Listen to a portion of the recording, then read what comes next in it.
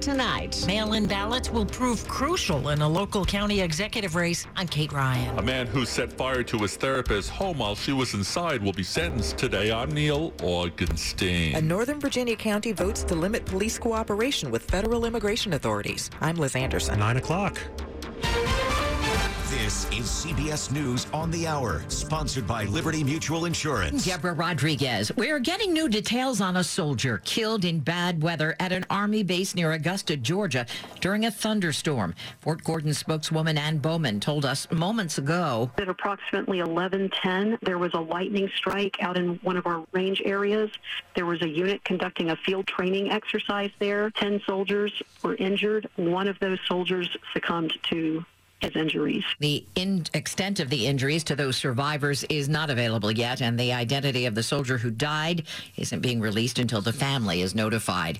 1 out of 3 people in this country will be struggling through another day of excessive heat, including people along the eastern seaboard. This man reacting as only a true New Yorker would. This is ridiculous, this heat. There should be no work. Air conditioning, water, television, sleep. That's it. There's another public hearing on the January 6th attack ahead. Correspondent Scott McFarlane is on Capitol Hill. We're expecting to hear for the first time outtakes of a recorded speech from former President Trump January 7, 2021, after his advisors urged him to denounce the violence.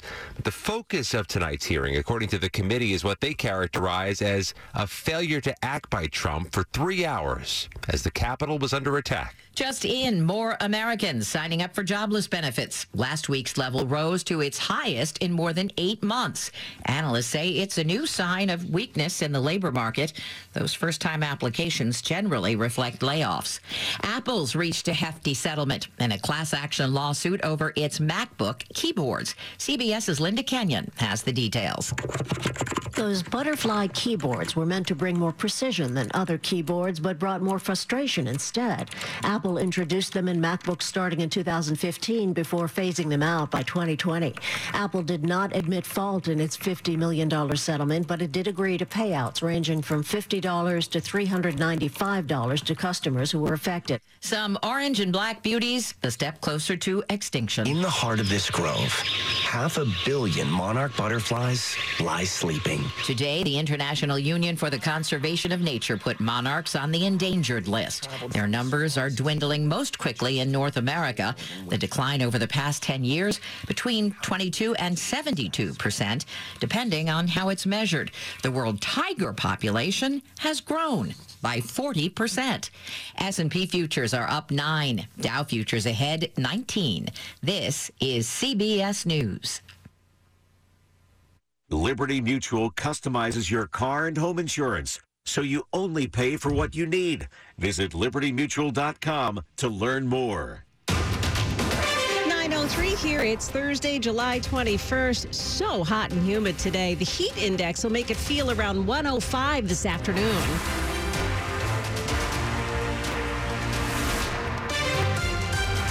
Good morning to you. I'm Joan Jones. And I'm John Aaron, and we begin this morning with more on that heat and humidity.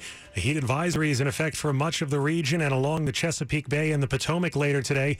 It'll feel like 100 to 105 degrees today, and the isolated thunderstorms that may show up later today won't bring any long-term relief. National Weather Service meteorologist Dan Hoffman says the heat wave will last throughout the weekend. There are some signs of a cold front moving in on Monday, which might take the edge off the heat a little bit. Some heat may return during the middle to later part of next week again, but the most certainty we have right now is the next 3 to 4 days, today right through Sunday. Stay with WTOP for the latest weather information every 10 minutes on the 8s.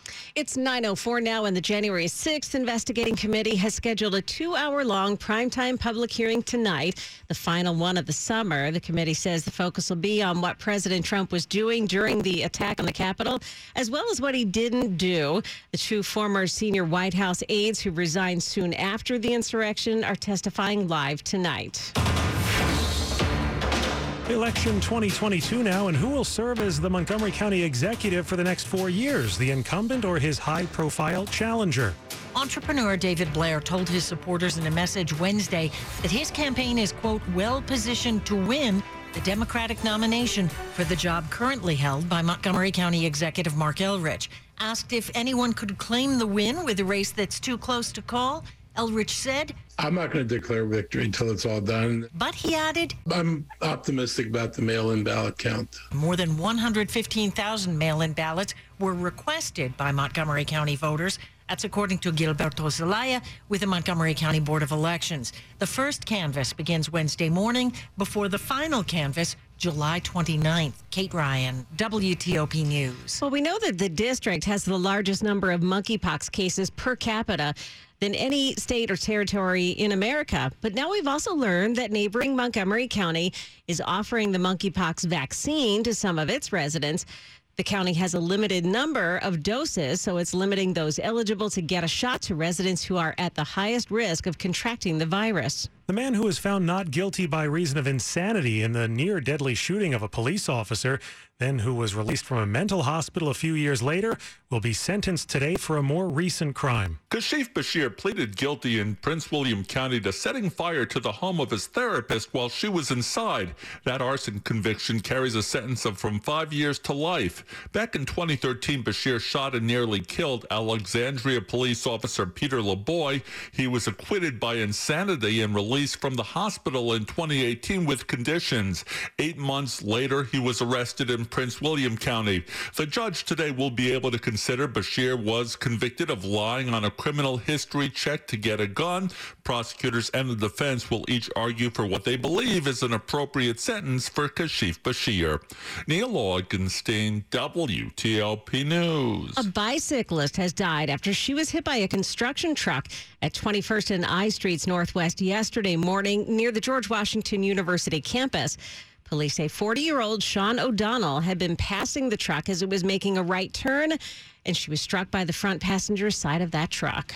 It is going to be hot today, and believe it or not, even hotter this weekend. We'll have all the details ahead. It's 9:07. In need of office space with flexible lease terms that supports your evolving business needs? Ready to transition out of your virtual office? Or maybe you've outgrown your co-working space and need more elbow room? Wave by Carr Properties offers furnished, move-in ready office space within amenity-rich buildings in the most desirable locations with lease terms as short as 1 year. Wave by Carr Properties. Learn more today at workatwave.com. That's workatwave.com. Over 80% of data breaches are due to weak passwords. Keeper Security is the only zero-trust, zero-knowledge cybersecurity platform for managing and protecting passwords, credentials, and secrets. Every employee credential and access is streamlined into an intuitive and easy-to-adopt process, making it user-friendly for all personnel, not just IT teams. Keeper Security is the only password and credential management